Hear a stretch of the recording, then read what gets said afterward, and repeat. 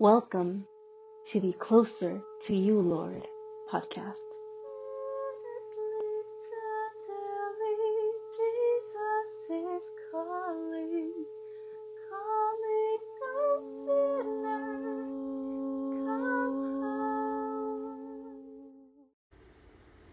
Welcome back to the Closer to You, Lord podcast.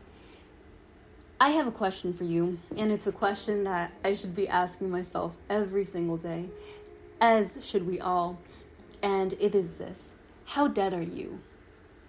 It's an odd question, but it came to me after I contemplated a very interesting parable that Jesus gives that's found in Matthew 13. He spoke, saying, "Behold, a sower went out to sow, and as he sowed, some seed fell by the wayside, and the birds came and devoured them. Some fell on stony places where they did not have much earth, and they immediately sprang up, because they had no depth of earth. But when the sun was up, they were scorched, and because they had no root, they withered away. And some fell among thorns, and the thorns sprang up and choked them. But others fell on good ground and yielded a crop, some 100-fold, some 60, some 30. He who has ears to hear, let him hear." Amen. In this parable, you see a field, you see a sower, you see a seed. And within that field, there are different things, right? And what's interesting is that the seed is the word of God, which is why Jesus tells us, if you have ears to hear, use them. Hear the word of God. And there's a sower, which it might be me, it might be someone else speaking into your life. And then there's a field. It's the dirt. And that's what we are. We are dirt. And it's a bit interesting to think of, but something that a good friend of mine told me is that dirt is dead. And in the moment that she told me that, I disagreed with her. But I went home and I thought about it a little bit, and I realized that she was right. So what is dirt made out of? Little crushed rocks, crushed into the tiniest little pieces. It's made out of things that have lived and died. When I think of dirt, I think of earthworms and roly-polies and whatnot. But the truth is, those things are not the dirt. They live within the dirt, the same way that a plant lives within the dirt. It grows from it, but it is not in itself dirt.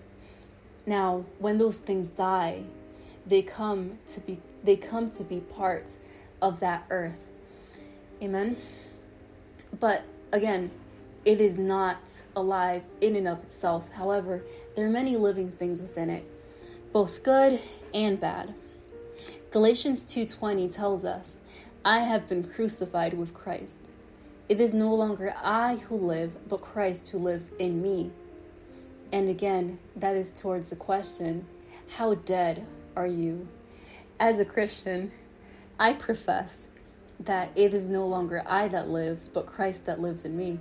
And sometimes that seems like quite a bit to say, especially when I don't feel close to God, or when I feel like my sinful nature is trying to spring up in me. Amen. But truly, the word calls us to be crucified with him. Amen. And granted, there is resurrection. Christ is the first fruits of that. But first, we have to be dead to ourselves in a way.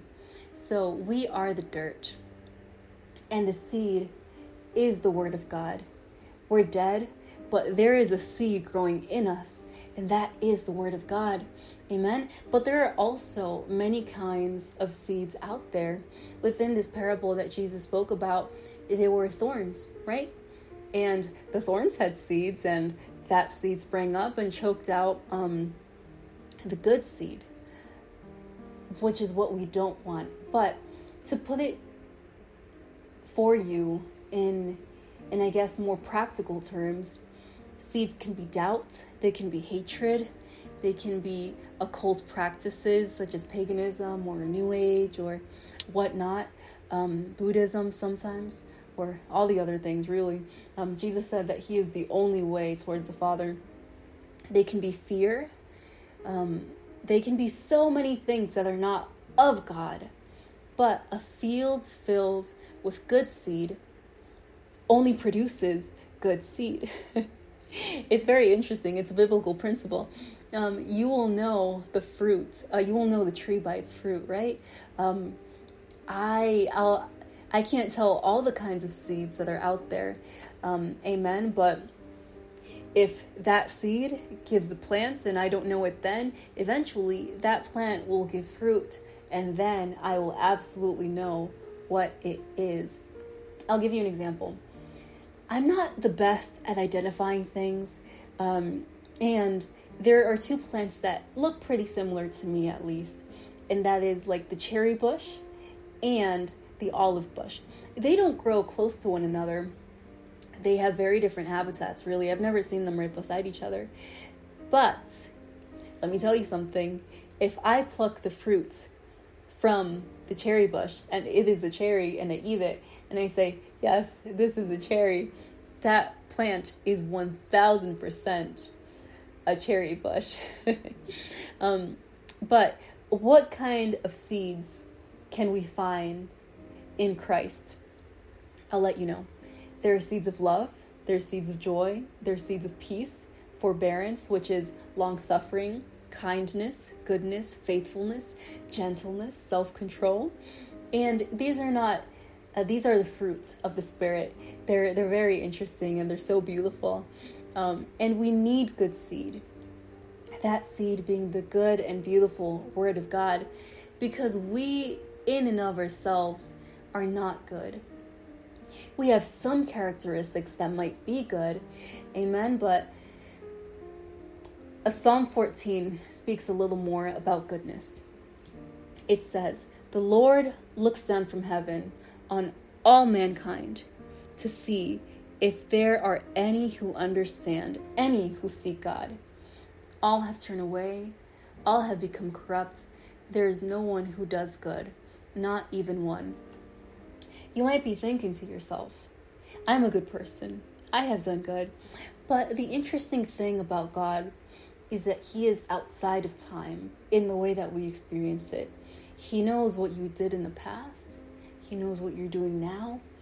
And he knows what you will do. And that is so profound. So when he judges you, he doesn't judge you for what you think he knows of you. He judges you for your entirety, which is a terrible and frightening thing outside of Jesus Christ. Amen. So really, it is our job in any way that we can. Amen. Praise the Lord, to be in the good graces of God, and that can only be done through Jesus Christ. Another thing too is that the Lord is righteous. He doesn't judge us the way that we do. There are things that might be bad to you that are good to me, and again, there are things that I might consider to be good that you might consider to be bad. But amen, the Lord, he wrote the law. He has the ultimate book. Amen. And if it is not good in his book, it is not good here on earth. Amen. If it is good in his book, it is good here on earth. So considering the fact that he knows everything and he has the ultimate say on what is good and what is bad, indeed, there is not a single person that is good. We cannot pay for our own sins. We can repent. Amen. But the price that has to be paid for what we have done here on earth is not something that you or I or anyone here on earth outside of Jesus Christ can forgive or pay for. Now, what are the works of the flesh? What are these things that are not good?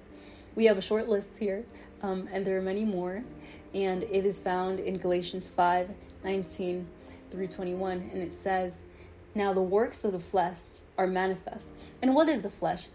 It's that human part of us that yearns to do things that aren't right, that aren't righteous, that we might know there's a very small, still voice in our head telling us, this might not be right, but we ignore it anyways because we want to do what we want to do. And the works of the flesh are these: adultery, fornication, uncleanness, lasciviousness, idolatry, witchcraft, hatred, variance, emulations, wrath, strife, seditions, heresies, envyings, murders, drunkenness, revelings, and such like, of the which I tell you before, as I have also told you in times past, that they which do such things shall not inherit the kingdom of God. Amen. Now, if some of these things, amen,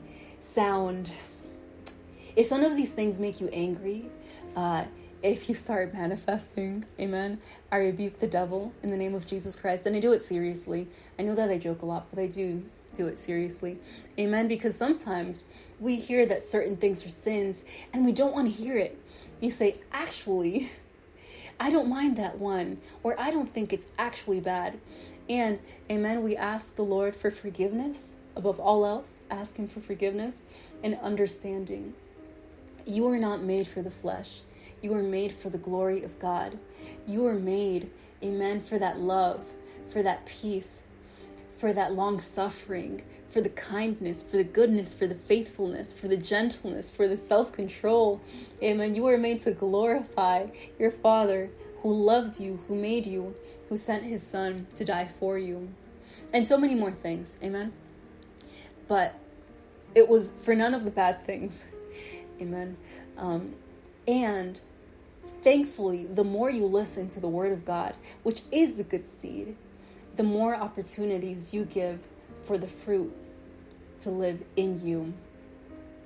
And there's a very interesting case study about this in the Bible, about the fruit of repentance. In Luke 3, it says, and I'll give you context. There was this man, his name was John. He was a wild man. Amen. He came a little before Jesus. And basically, he paved the way for Jesus. He announced that he was coming to a people, to the Jewish people at the time, who really were set in their ways, were not right in their ways, and needed a savior, as do we all. So people would come to him, and they would come to be baptized, in which they would be convicted strongly of their sins. They would go to be baptized.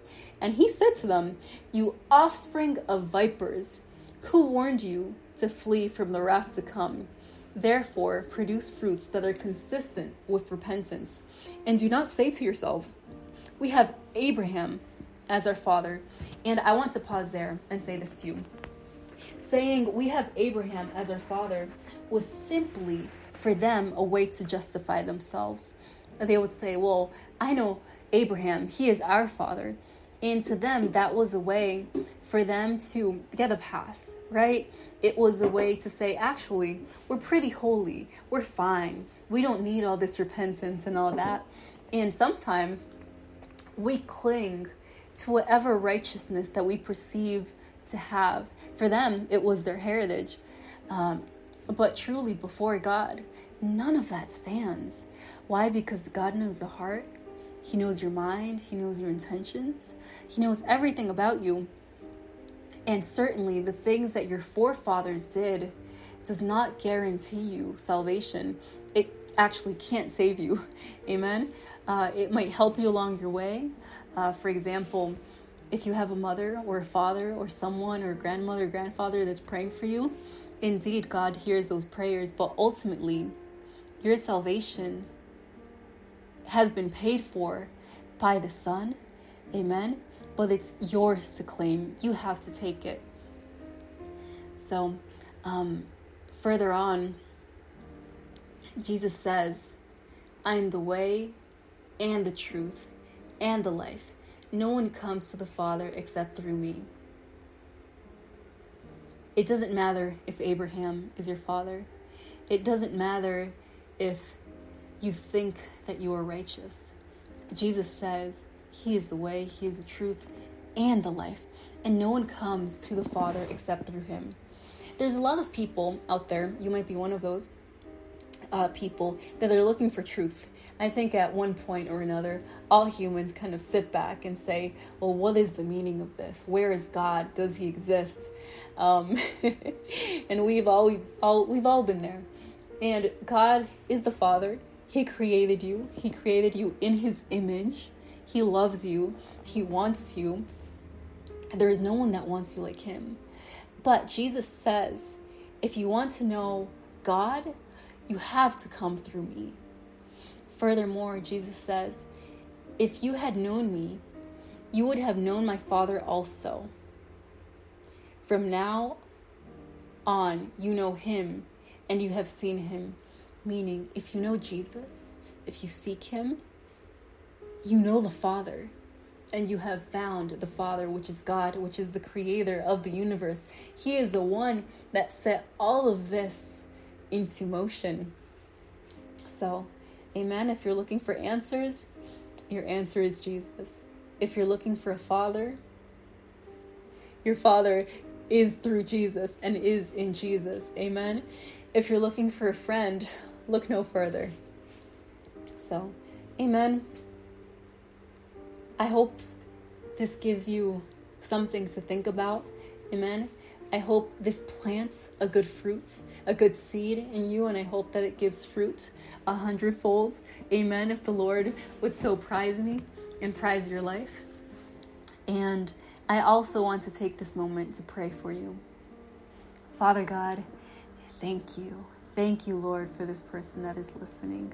Thank you, Lord, for the good fruit, for the good seed, amen, that you have put in each and every single one of our lives. Thank you, Father, for your love. Thank you for your creation. Thank you for your long suffering.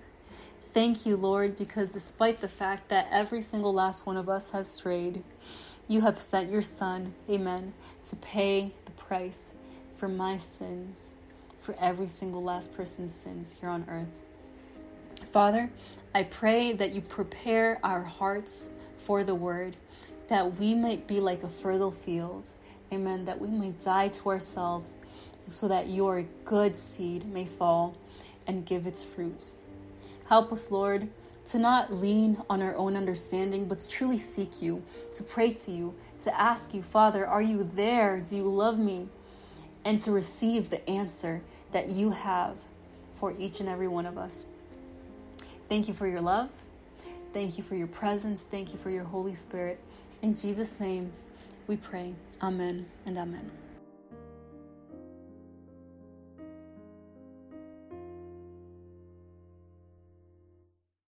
Thank you for coming to the end of this podcast.